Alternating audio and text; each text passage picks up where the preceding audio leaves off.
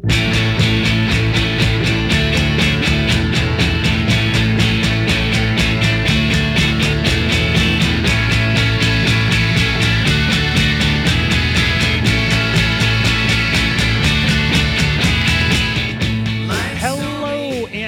to Actually Best Choice Movies, the world's only movie podcast. I am one of the hosts. My name is Chris Chafin.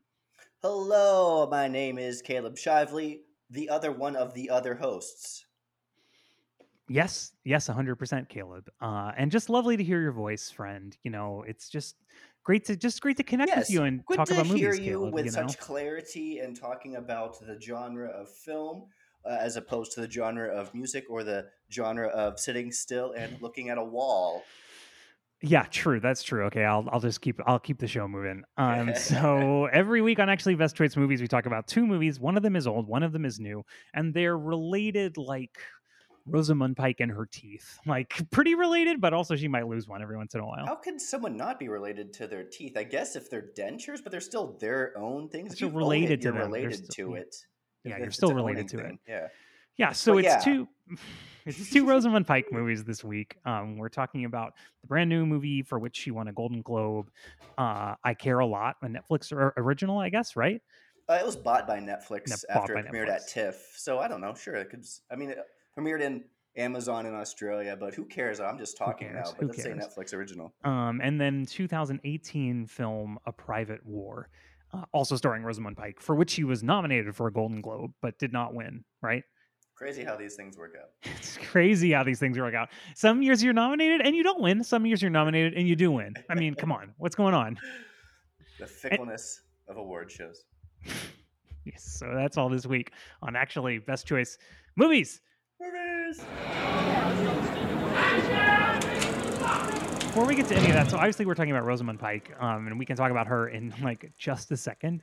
But I just wanted to say, I jokingly this week suggested we talk about the Snyder Cut on the show, which obviously I don't really want to do, but like here we are. And I unjokingly shot that down so quick. So but hard. I will grant Chris a minute or so to talk.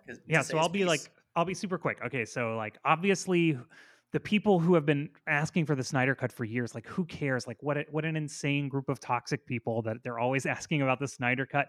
Like who cares? It's this superhero movie. Like what is wrong with you people? Like, and they're so mean to people on Twitter. It's completely insane, right? And then when I heard it was happening, I was like, I can't believe this is happening. This is the worst. It's rewarding all the worst people in the world. And like, why bother doing something like this? But when it came out, I was like, well, of course I'm going to at least look at it, you know? And I have to say, I was very surprised to find that it is like way, way better than the Joss Whedon version. And it just shows there's a lot of the same footage in it, but it just shows how different a movie can be. Because if you're not familiar, this movie was completely done by Zack Snyder, who then was forced out of the movie or had a tragedy in his family. And they gave it to Joss Whedon, who did the Avengers, to finish, and he like reshot supposedly like 75% of the movie, and that's the movie that came out, right?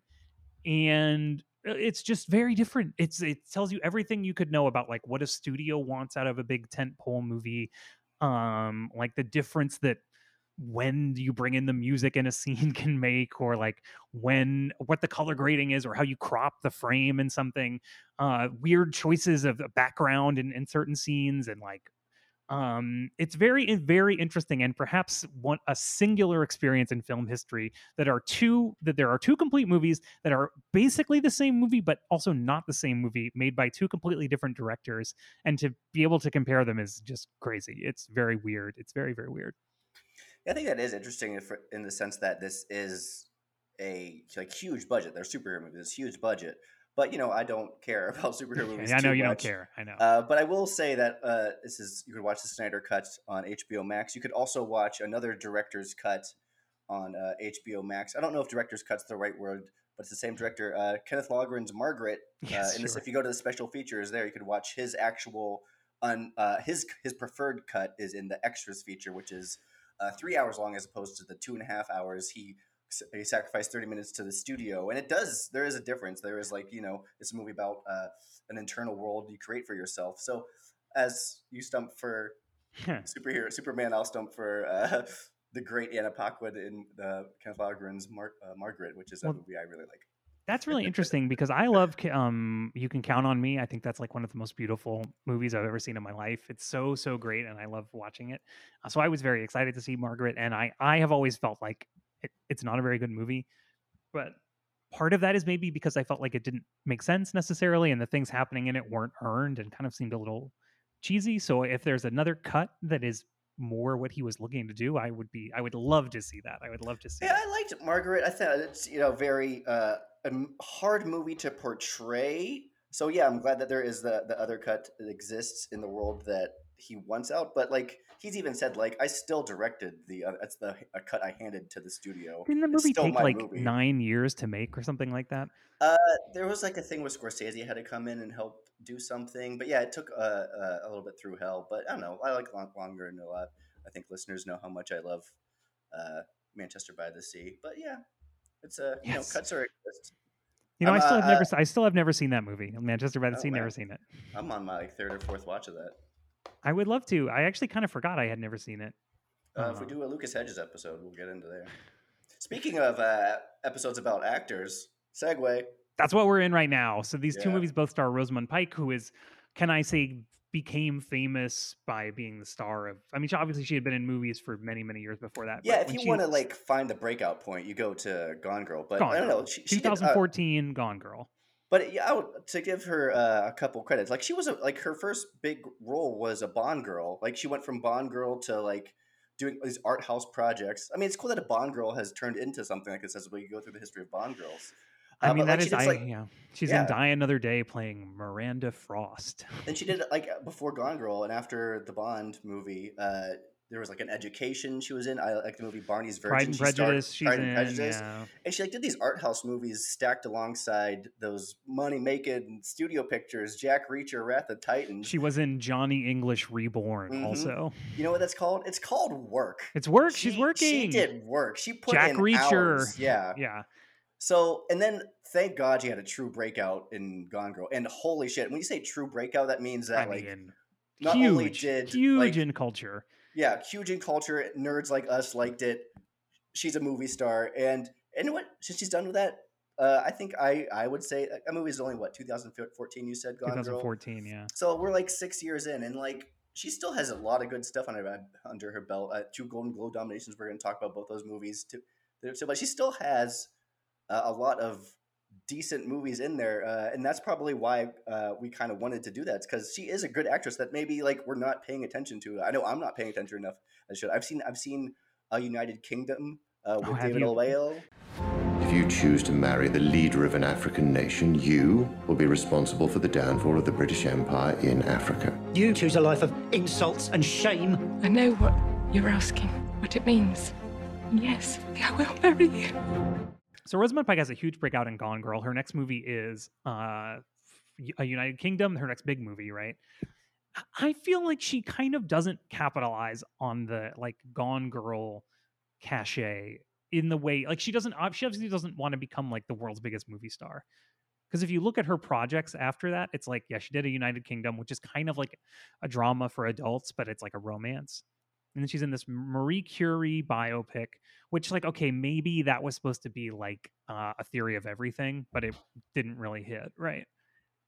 Mm-hmm. And then she's doing a lot of cartoon voices for like years and Oh, yeah, years. she's a Moomin. She was in Watership Down. Yeah, She's in Movement. Thomas and She's in Friends. She's a narrator in something too. I forget what. she's in Thunderbirds Are Go from 2015 to 2020 as Lady Penelope. Several, actually 5 or 6 voices. Like she's doing that constantly. Yeah, I mean, she kind of disappeared. I don't know. Like you want her to capitalize on it, but like, I don't know.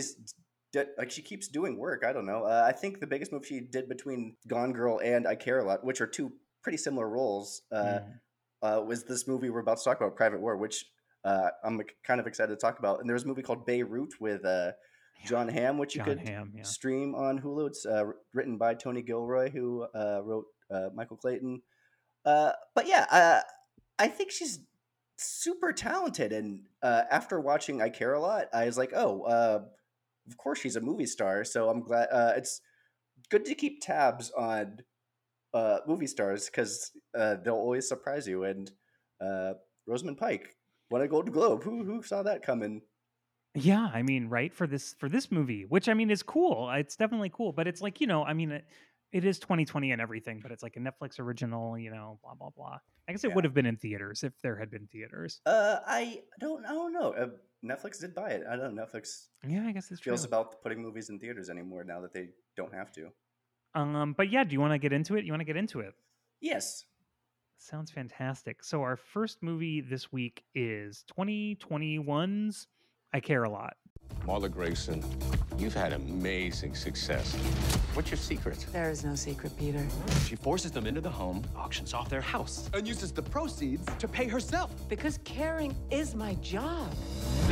I will grab your dick and balls, and I will rip them clean off. I Care a Lot is the new film from writer-director Jay Blakeson. And I just want to stop here to say that is the letter J. It's not the name J-A-Y. Good clarify. Jay Blakeson.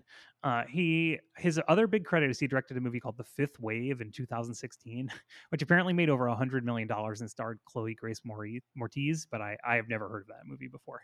Have you, Caleb? I have heard of it, but I didn't see it. I am familiar with his other feature film, The Disappearance of Alice Creed. But go on. Yes. Okay. Thank you very much. So, and thanks for your opinion. I do appreciate that. It stars Rosamund Pike as Marla Grayson, who's ironically called a caretaker. Really, what she does is she works with these crooked doctors to identify rich old people that she can have declared unable to take care of themselves. Then they become her legal responsibility, and she steals all their money and like kidnaps them basically and puts them in an old folks home. And she does this all the time, right? But then one day she messes with the wrong person. It's Diane Wiest, who's great, playing Jennifer Pearson. It turns out she's super, super rich because her sons were in the Russian mafia. And one of them, played by Peter Dinklage, is like super pissed that his mom has been kidnapped by Rosamund Pike. And then it becomes this kind of three-way battle between the three of them. I would say one of the flaws of the movie is that it's not really sure who it wants you to root for a lot of the movie. And then I don't know that I agree with the choices that it makes. But it definitely was a fun movie in a lot of ways. I have some kind of conceptual problems with it. Caleb, what did you think about this? It aims for a perverse sense of humor, and sense of humor is always subjective. And I think it hits that aim close enough, and it does that through really selling the actual darkness in the humor and the stark reality of the true nature of how we don't care about old people in America, and how these things can slip through the cracks, and how this system you can take advantage from. So that horrible truth mixed with super stylized approach, and they kind of, I don't know, like you're saying, like who you're rooting for in this movie, because everyone's a horrible person. I would say she's an antagonist in this movie, and for the most of the movie, we watch her succeed, and then it goes back and forth once Peter Dinklage more comes in.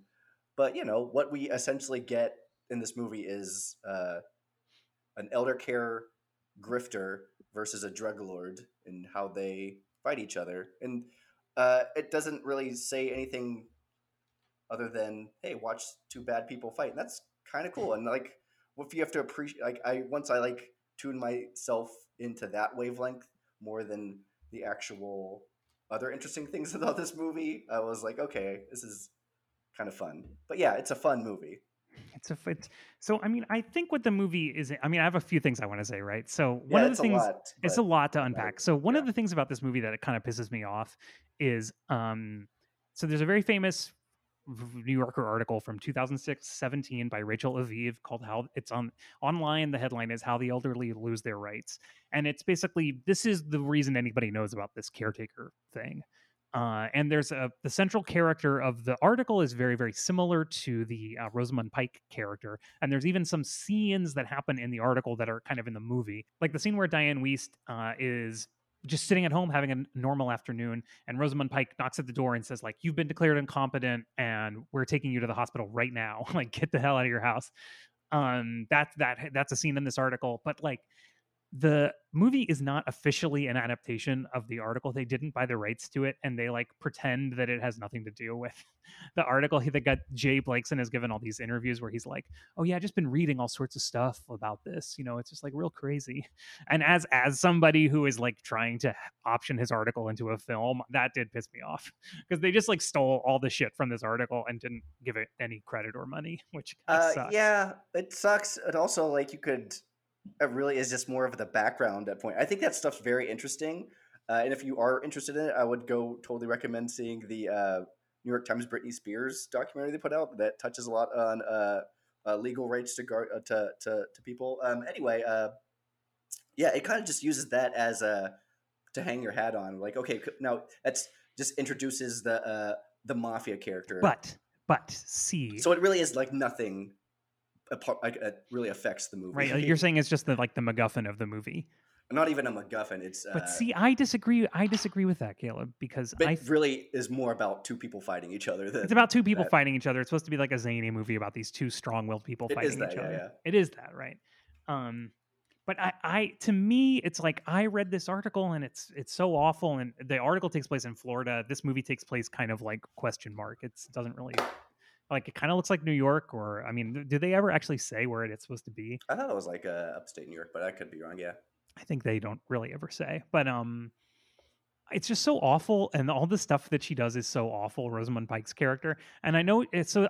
The setup is supposed to be like she's an anti-hero, you know, like she does bad stuff, but like we're like rooting for her for some reason, you know. But I just feel like that stuff is like so nasty that I had a really hard time rooting for her character, because like the thing that she wants to do is like kidnap old ladies and lock them up and steal all their money, and she over the course of the movie gets meaner and meaner to the old lady till she's like got her locked in her room, and this should be funny and it should be good anti-hero stuff, but like I just personally found it like it made me feel crazy. I hated her so much. Like I hated this character.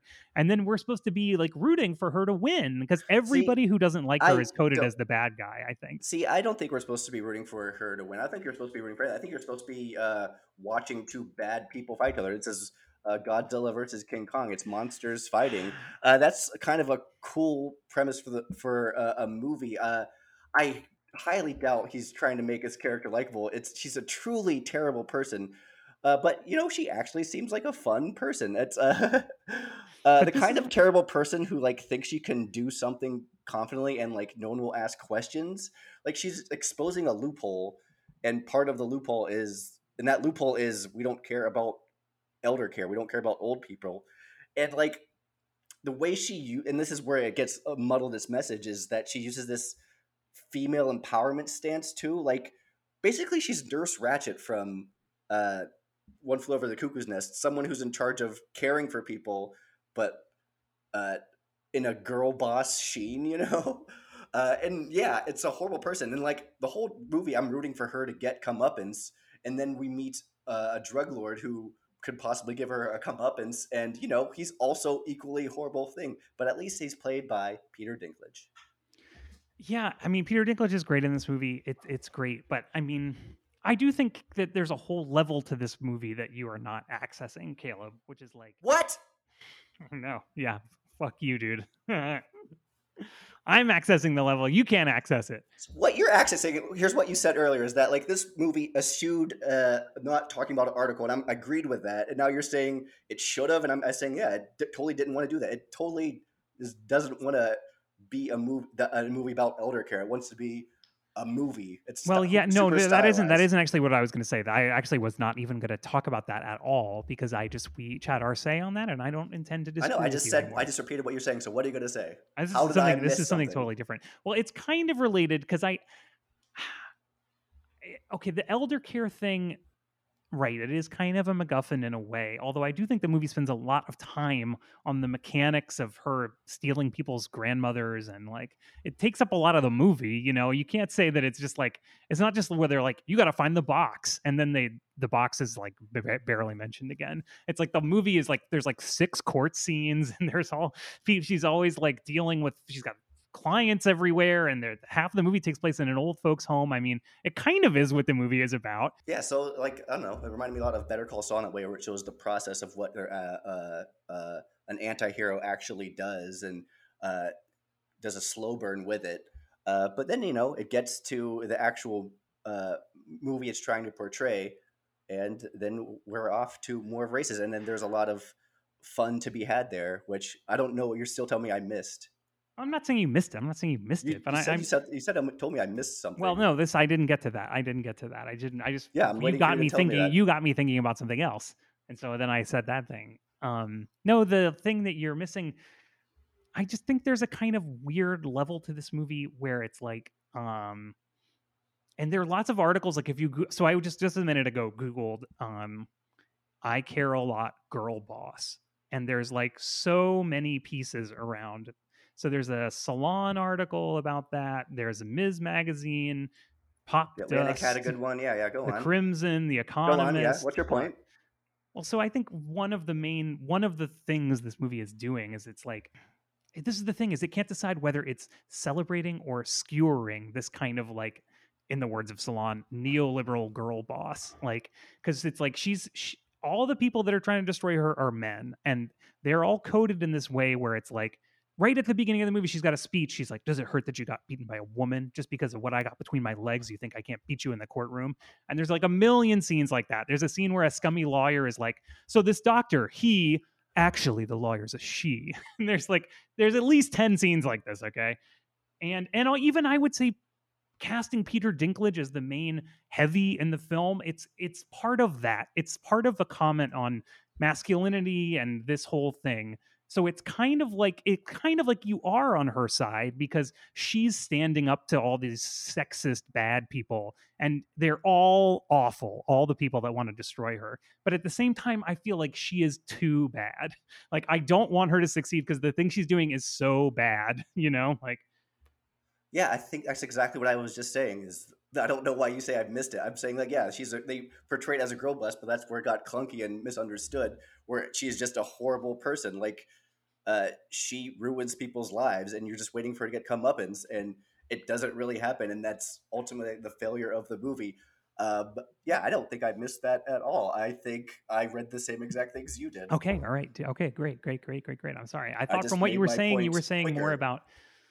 You just were talking about how you didn't think it was just like a fun battle between two bad people. But that's the way I enjoyed the movie throughout the course of it. I think that's I don't know, to enjoy the performance of the actors. Like I always say it, performances get you through movies, and that's what really sold me through this movie. And I don't know, to get on a more the movie level of it, Roman Lunyov, I don't know. I thought the casting of Peter Dinklage. I get what you're saying. Yeah, it is interesting to cast him as a comment on it, but also cast good actors in your movie. I mean, he's a great actor. He's a great actor. And he's doing so much with the material in this movie.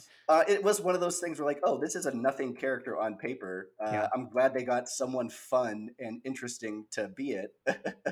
And what it is like, he's a drug lord. He's a drug kingpin. So he uses actual violence as opposed to Marla Grayson, the Rosamund Pike character, who's using more institutionalized violence. I think I was looking for more of that. Like, he actually like sends people to beat her up, her girlfriend up. Yeah. He actually uses violence, and she uses the home that his mother's in to like. That stuff's really dark. Was when his mother's Diane Wiest, and she like numbs her brain basically with pills and like takes away her food privileges. This is what I'm talking about. Yeah, that so shit bad. Is so fucked up. Yeah, that's why like if he was trying to like girl boss his way through, like, no, this person's horrible, which yeah, those people are allowed to be horrible. Everyone's horrible in the world. Yeah, I mean, yeah, fair. Yeah, she's so mean and bad. And there's a scene where Peter Dinklage has like threatened her in some way or beaten her up or something's happened, and so Rosamund Pike goes and meets with Diane Wiest, and she's like, you're never getting out of here alive, like nobody's coming for you, I'm in control of your life, and kiss everything goodbye. And then she does have her like confined to her room and like taking away all her food and all this stuff, and it's like, Yeah, I'm not rooting for her to succeed in any way, shape, or form. Yeah, you're rooting for that's why I thought it was cool when an actual someone could hurt her. I was like, oh, cool, she's fucked with the mob now.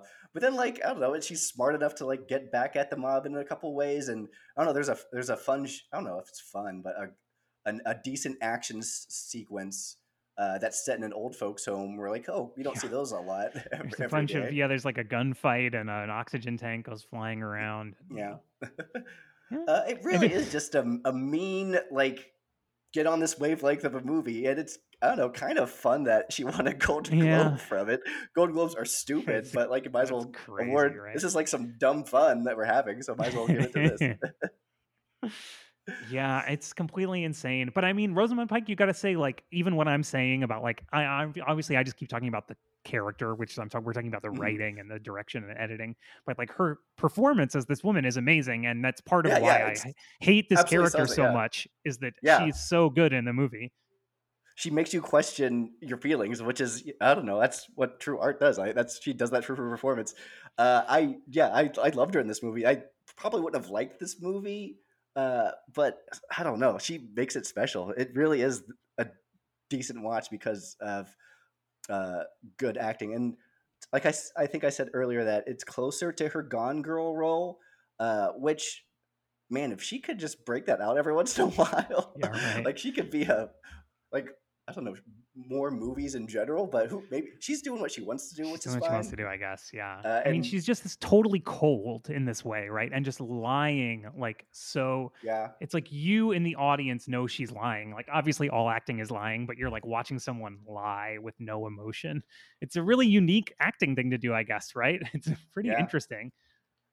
A cold remove. Yeah, it's so cold acting. So cold. But there are other people in this movie besides these two people we mentioned, and I think we mentioned Diane Weiss too, but I think there's a lot of fun character actors. I love character actors. Alicia Witt is in the movie. Alicia Witt, yeah. She's the doctor, the crooked doctor. I was gonna say a linkage, the linked up doctor who helps her get away with stuff. I'm a big fan of Macon Blair, who was in Blue Ruin and Jeremy Saulnier's movies. He's the guy who's his mother at the beginning. His mother, gets she's responsible, the legal guardian for his mother, and they're in court together. And then he comes back later on in the movie. That's all I'll say there. Isaiah Whitlock Jr. is the judge. Yes. Probably another bad character. He's great. One of the things oh, this guy sucks, but through a fun enough. Well, it's another interesting thing about this movie, versus reality, whatever. I'm just so hung up on the reality of this, having read the article. But and having old parents that live in Florida. But it's interesting that the movie makes the choice that the judge is not portrayed as being crooked. He's just portrayed as being self-important and easily fooled. Easily fooled, yeah. Interesting choice. Swayed, I mean, I think in reality the judges were also crooked. Yeah, the only kickback was for the Alicia Witt character too. Oh no, another big kickback character was the old folks home run by the super slimy character actor Damian Young. Maybe most known for The Comeback. He was the wife in The Comeback, but he was in Pete and Pete. A guy who should be more of a character actor. I think his career is turning out that way. No offense to him, but he should do it. Chris Messina playing a super slimy lawyer here. He's great. He's really good. He's very good in this movie. I don't know. He's in tons of stuff. Chris Messina. He directs things too.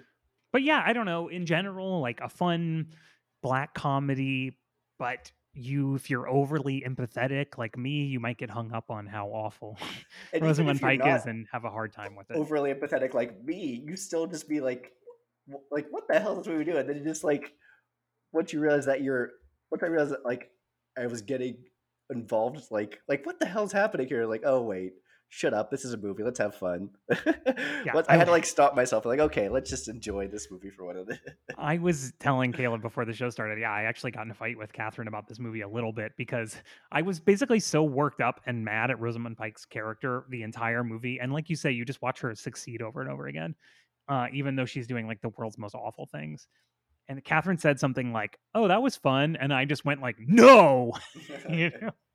And she was God, you don't have to be so mean about it.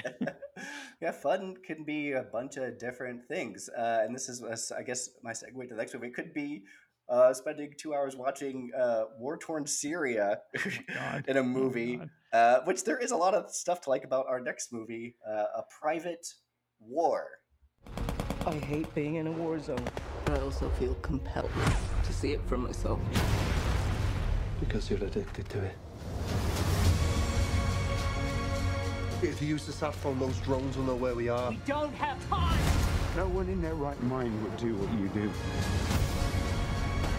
She needs to get the hell out of there. We have to go back. We will die if we go back. Real life. Marie Colvin was a celebrated war correspondent, an American journalist who worked as a foreign affairs correspondent for the British newspaper The Sunday Times. She specialized in covering the Middle East, covering conflicts in Chechnya, Kosovo, Sri Lanka, many others.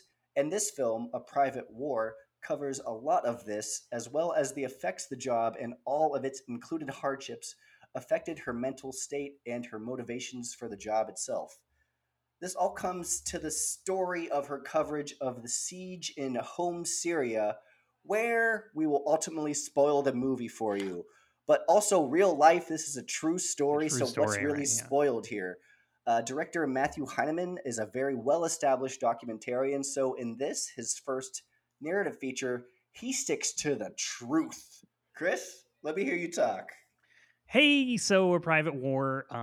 As you may or may not know about me, I'm a real sucker for movies about journalists. You know, I work at big media organizations, and in particularly, I work at big British media organizations. I was going to say British, yeah. British media, yeah. So she was a columnist with the Sunday Times, which is like a huge paper in London and in England. There's a bunch of it takes place in the early 2000s mostly. And there are lots of scenes in the newsroom of the Sunday Times. And I have to say, like, it looks exactly like the FT newsroom looked like when I used to work at the FT. So that was like great for me. I was super into that. Yeah, you know, when I was a little kid, Shattered Glass was like my favorite movie. Not a little kid, but like in high school. So yeah, I was totally a sucker for this movie. I thought it was great. It did take me about 30 minutes to realize like I wasn't really sure what was happening. Like it's just like he's a documentarian. It's his first narrative film, and it's a lot of great sequences of her being in war-torn places, meeting refugees and meeting the victims of war, and like then just like she's at a party and then she's like crying, and then she's like at a different war zone, and then she's like having a fancy lunch. And after about 30 minutes, I was like, wait, is there like, I guess there's like, this is the plot, you know? Like, yeah, I agree. Yeah. There's a lot to like about this movie, but there's no big point to moment really. I mean, the closest like big climactic moment is a climactic CNN interview. Yeah, right. But like I think Anderson Cooper being like, yes, thank you. Yeah. But that, yeah, like it comes from, you know, I think the director's Matthew Heineman's Following the Truth. He's an incredible documentary filmmaker. I'm sure a lot of people have seen Cartel Land, which was nominated for an Oscar. Absolutely stunning movie. That was him. He's done a couple other. City of Ghosts I would recommend. But with his first narrative feature, he really tries to tap into the frame of mind of a person, which is, you know, commendable, but also impossible to get into a person's mind. It's just a lot of Rosamund Pike, like sitting shot from these really weird low angles and like walking over the camera in her underwear and then like flopping around on the bed and like spazzing out. No, I guess you shouldn't say spazzing out, but like flopping around, you know. So it's a decent enough portrait of her mind, and like how she always puts her work first, like how this amazing person, Marie Colvin, put her work first. But you establish that early, and then we just get to hit that same beat over and over again. But it's great work from Rosamund Pike. Like it's great. Like, it's just great. These, from the last movie we covered, I Care a Lot, to this, and even other movies. Like holy shit, she is just a phenomenal actress. Well, I mean, the range just physically, right? Like she looks completely different in this movie than she looks in I Care a Lot. Oh, yeah. Where's Eye Patch? Where's an Eye Patch? But you know what I mean? Like her body language is totally different. And in I Care a Lot, she's supposed to look like really thin and fit and, you know, like sexy and intimidating. And in this movie, she's just supposed to look like thin and frail. Worn and down. You realize that's the same body type. Do you know what I mean? It's just shot differently. And here she's honoring a real life person. And it's also offering, you know, a kind of a gut check on the sacrifices of journalists in general on the front line, which is an insane job. She has to like really put that burden out there on herself. Just on that idea, because the movie is basically about being a war correspondent and like why do you keep going back into the war zone to be a war correspondent, and does it make any difference, and is it just because of some like mental problem that you have? So, and that's a very interesting question, and it's real. I mean, it's real. These are real people that do this. This is based on a true story. And like one time I did like go to this thing in the Bronx at this photography center where they had a training for war correspondents, and I wrote about it for the All. It's like one of my best things I ever wrote, and not to brag, but it is. It's like one of like 3 good things I have Hey, ever you're allowed written. to be proud of your thing work. And it was just really interesting to get to talk to all these war correspondents about why they do it. And this was interesting because the thing was an emergency medicine class, and they were teaching you all sorts of stuff like literally they were saying like, what if somebody has a hole in their skull and you can see their brain? Like, should you blow the dust off, or should you just like not touch it? And or they would tell you what kind of clothes to wear. Like, don't like only wear natural fibers, don't wear like polyester or something, because in a fire it will melt to you, and that's like way worse. And they had to like do this thing where they were doing like imaginary, they had these dummies that were full of blood, and they would have to do first aid on them and stuff. It was like very intense, and these doctors were leading these great conversations. But to talk to them, I mean, it was a little bit of a confirmation bias because these were people at like a first aid class, but a lot of them had the particular like not mental illness or whatever, but their way they thought about it was I'm going to do everything I can to make sure I'm safe, within this crazy situation. And of course, I talked to lots of people who've been injured or kidnapped or something. And even you hear the stories of people who were killed, and they all were they thought they were being safe, and those things happened to them anyway. So like that was something I kept thinking about, was like, that's kind of part of the mindset too, is like, you just think you have control over this situation, even though you know it's completely uncontrollable. You just have, somehow you think in your mind, like, I will do what's right and I will be okay. And you just keep going back again and again and again, Yeah. That's cool. Yeah. But yeah, to bring it back to the movie a little bit, but yeah, but that's what the movie's about. That's what the movie's about. So talk about Marie Colvin a little bit, and Rosamund Pike just does.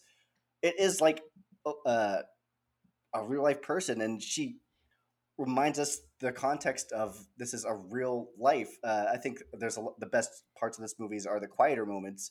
Like, she's always under pressure, and it's because she's coping with PTSD, which is very valid. And also, she's a journalist. She has values she's upholding to tell the truth. She has a great line about the rough draft of history that we're living in.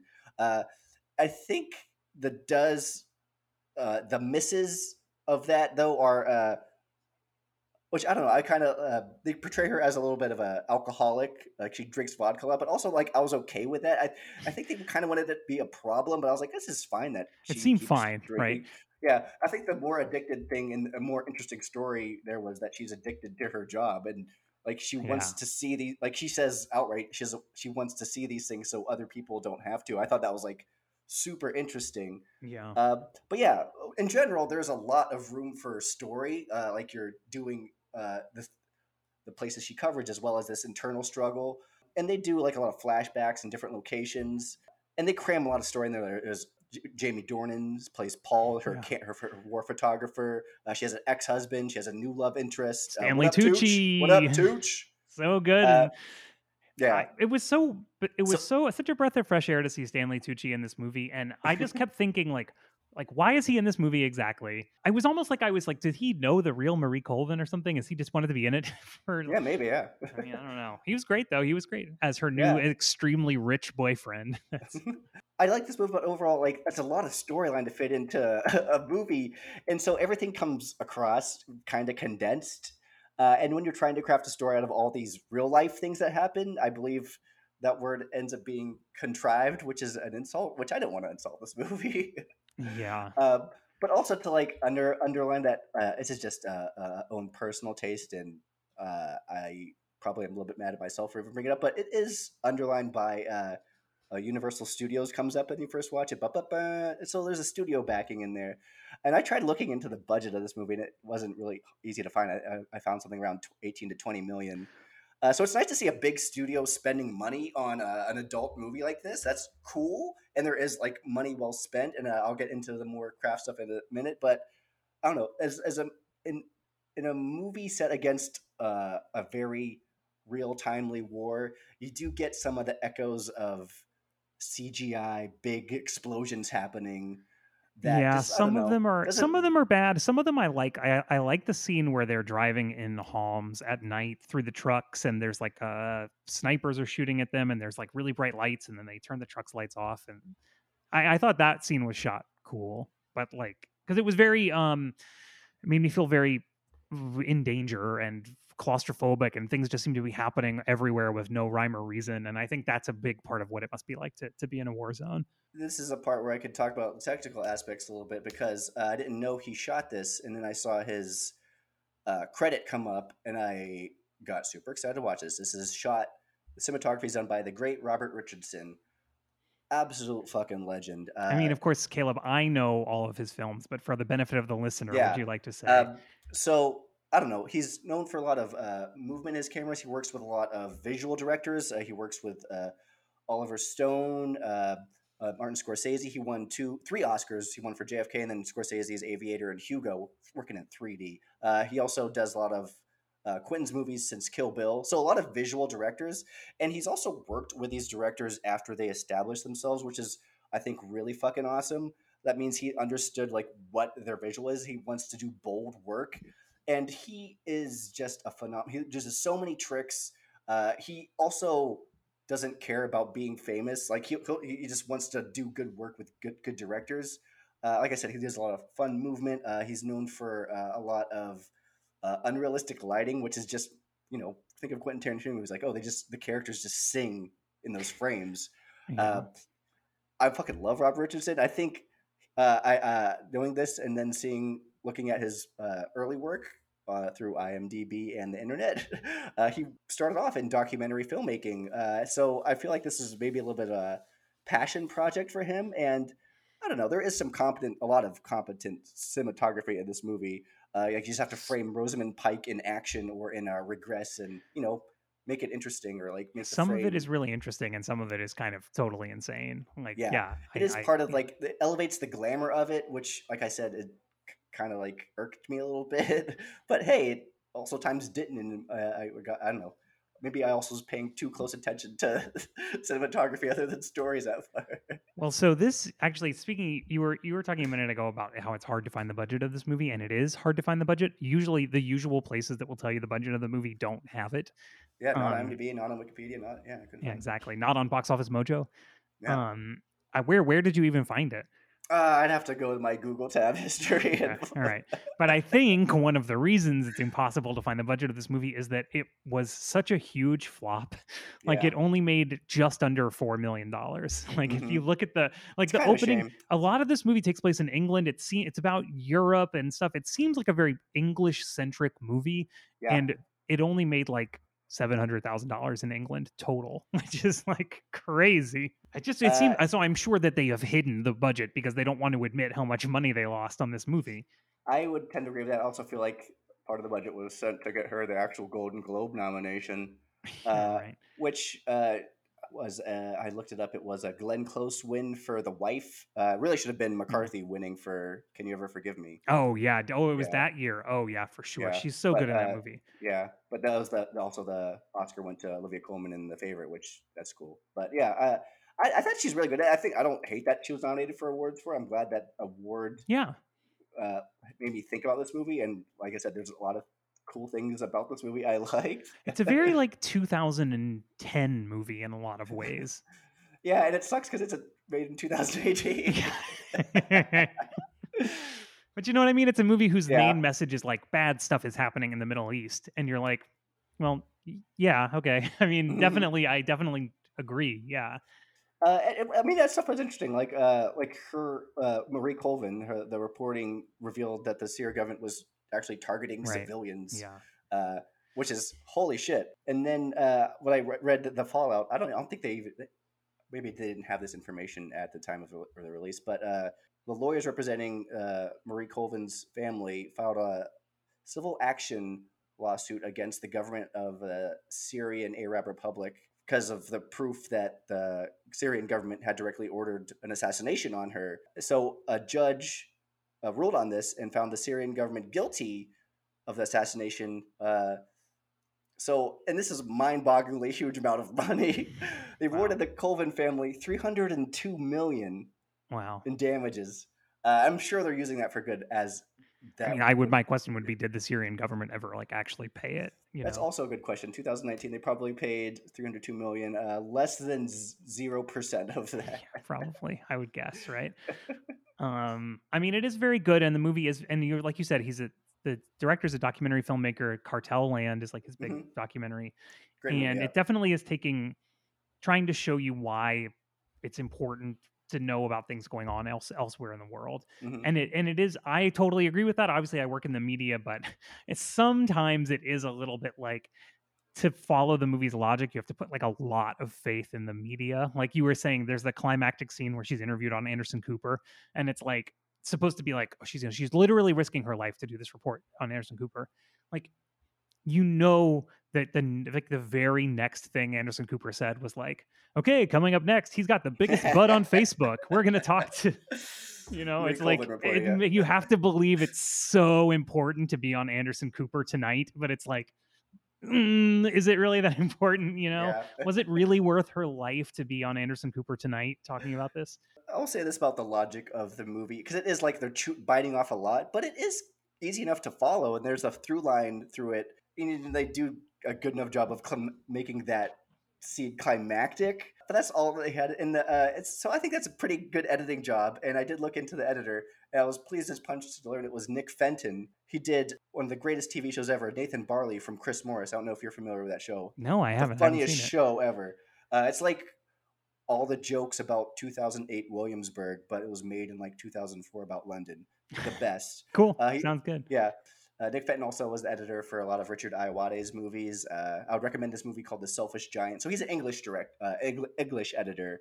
But yeah, just in a very hard movie to edit, I imagine, with especially a lot of, hey, we must get this scene in there. A lot of like, hey, we got paint by numbers. Hard to make it a auteur piece of editing, if you will. But it was a coherent enough movie and easy enough to watch. Yeah, it was kind of an easy watch, right? And there's several scenes where there's like people in fancy clothes, like going to nice events or like having a big fun party mixed in with the absolute horror scenes. Yeah, but like I said, like my favorite parts of this movie was like the quieter moments where she's talking about actual journalism and like like the rough draft of history thing. A great line I think she said was, "I think Stupid is writing about the dinner party you went to last night." Like someone had the gall to come up to Marie Colvin and asked her about like writing about war, and she's like, "I think it's stupid to write about this a dinner party." Fucking called him out to her face. It was awesome. I mean, it is cool, dude. People like, I haven't been lucky enough in my life to meet people like this, and they fucking rule. They're really great. They're doing something that's really admirable. I mean, I was talking about that thing that I did, right, where I went to this thing, and a bunch of those people had just like gone to the Middle East. Like we see in this movie, Marie Colvin smuggles herself into Iraq to get to be able to cover the war. Like people do that. People do that all the time. And I was talking to these people at this thing and they were like, "You're a writer? Like you should just do it. You should just go to Iraq like right now. You should just go." And I did think about it a little bit. And then I was like, I just don't think I can do that, dude. I just don't think I can do it. Yeah, it's hard. I mean, but it's like, I respect the people who do it so much, and it does definitely require you to be crazy, because literally, I mean, like, I could have done it. Do you know what I mean? Like, there's no reason I couldn't have done it. Yeah. Like, I could have just done it, but it just seemed like completely insane to do something like that. I think this Private War kind of is a love letter to that, and also is an agreement with that. Like, it is insane to do. I guess I did promise we'd spoil it for you. She dies after Syria. Killed, right? Like. Well, I guess you said about her getting assassinated by the Syrian government. Oh, I did say that. Yeah. So, they targeted her, and this movie ends. Thankfully, this movie ends right there. We don't get a super long, drawn out, sad song playing over, or like a funeral scene or something, or all of her family members finding out that she's dying or something. I was going to make fun of the Avengers or Captain America funeral scene, but I really couldn't remember anything specific from it. I'm surprised you've even seen it, Caleb. Hey, I see those movies reluctantly, but I still see them. Okay, well, that's cool. I want to see people do work. I love work. One important thing I referenced obliquely, but I would just like to get on the record officially, is that in both of these movies, Rosamund Pike reaches into her mouth and pulls out an entire tooth with the root still intact. And in I Care a Lot, she drops it in a jug of milk and it becomes a whole thing, and they put it back in her mouth. In this, it's just gone. But like, what are the fucking odds, Caleb? Like, That's very true. The range, again, completely different characters. The range on Rosamund Pike. completely. But it's just something she is into. She's like, look, if I'm going to be in this movie, at some point in the movie, I need to reach into my mouth and pull out an entire tooth with the root. So you want to go? You want to move on to the end of the show? So Caleb, like these movies, two great films. But let's say you had to pick one, or you were going to be locked up in an old folks' home until you die. Which of these movies would you pick? I think both these movies are worth the time. I Care a Lot. Ultimately, it eschews any chance for social satire to instead focus on the misadventures of Marley Grayson. And it's very well constructed and super stylish. Look, that's perfectly put. That's perfectly put. I agree with you 100%. Yes. Two terrific lead performances, and it wears its meanness on its sleeve. And, it's not a movie for everyone, which is kind of cool. But I don't know. I was impressed by A Private War, a movie I honestly looked at her IMDb page and was like, okay, here's a couple movies I've heard I didn't see. And we almost went with Beirut, but I'm glad we went with A Private War because I thought it was just a good, solid adult movie that I'm probably going to be less and less of as we go forward. Yeah, right. Absolutely, if I'm going to judge these movies by performances, they're both great performances, but I'm going to go with A Private War. It's so interesting to hear you say that because I was thinking the exact same thing coming into it, but talking about the movies more on the show, I was like, well, I guess there were a lot of problems with The Private War, but I agree. Like after having watched the two of them, I just thought The Private War, like you're saying, it's a good high budget movie for adults about serious topics, and like God bless Rosamund Pike for being in a movie like that. It's not fantastically done, but it's like pretty well done, and it's obviously very sincerely done. And I enjoyed watching it a lot. Whereas I Care a Lot is, I mean, you put it perfectly. Like it, instead of being a social satire, it becomes this kind of cartoon of these two bad guys, like spy versus spy, trying to get each other. It's very, very cartoony at a certain point. Like I'm saying, her teeth are falling out, and she's getting like driving off a cliff, and like they're like people are getting shot with tranquilizer darts. It's like a completely nuts movie at a certain point. But but I think it doesn't quite go nuts enough because the tone stays very serious, even as the events become increasingly cartoonish. Yeah, I'd agree with that, yeah. So yeah, I will also go with The Private War. Great movie. Nobody heard of it. Nobody saw it. It only made $3 million. Go check it out. It's free on Amazon. It really is a uncut gem. Maybe we should do more movies like that sometimes. Sure, sounds great. I'm into that.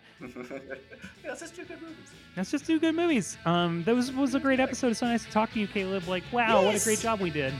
We did. We made it through. Made it through. Peace. Peace, dogs.